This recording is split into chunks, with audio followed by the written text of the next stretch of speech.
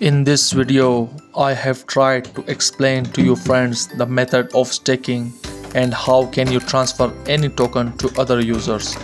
There are two methods of staking.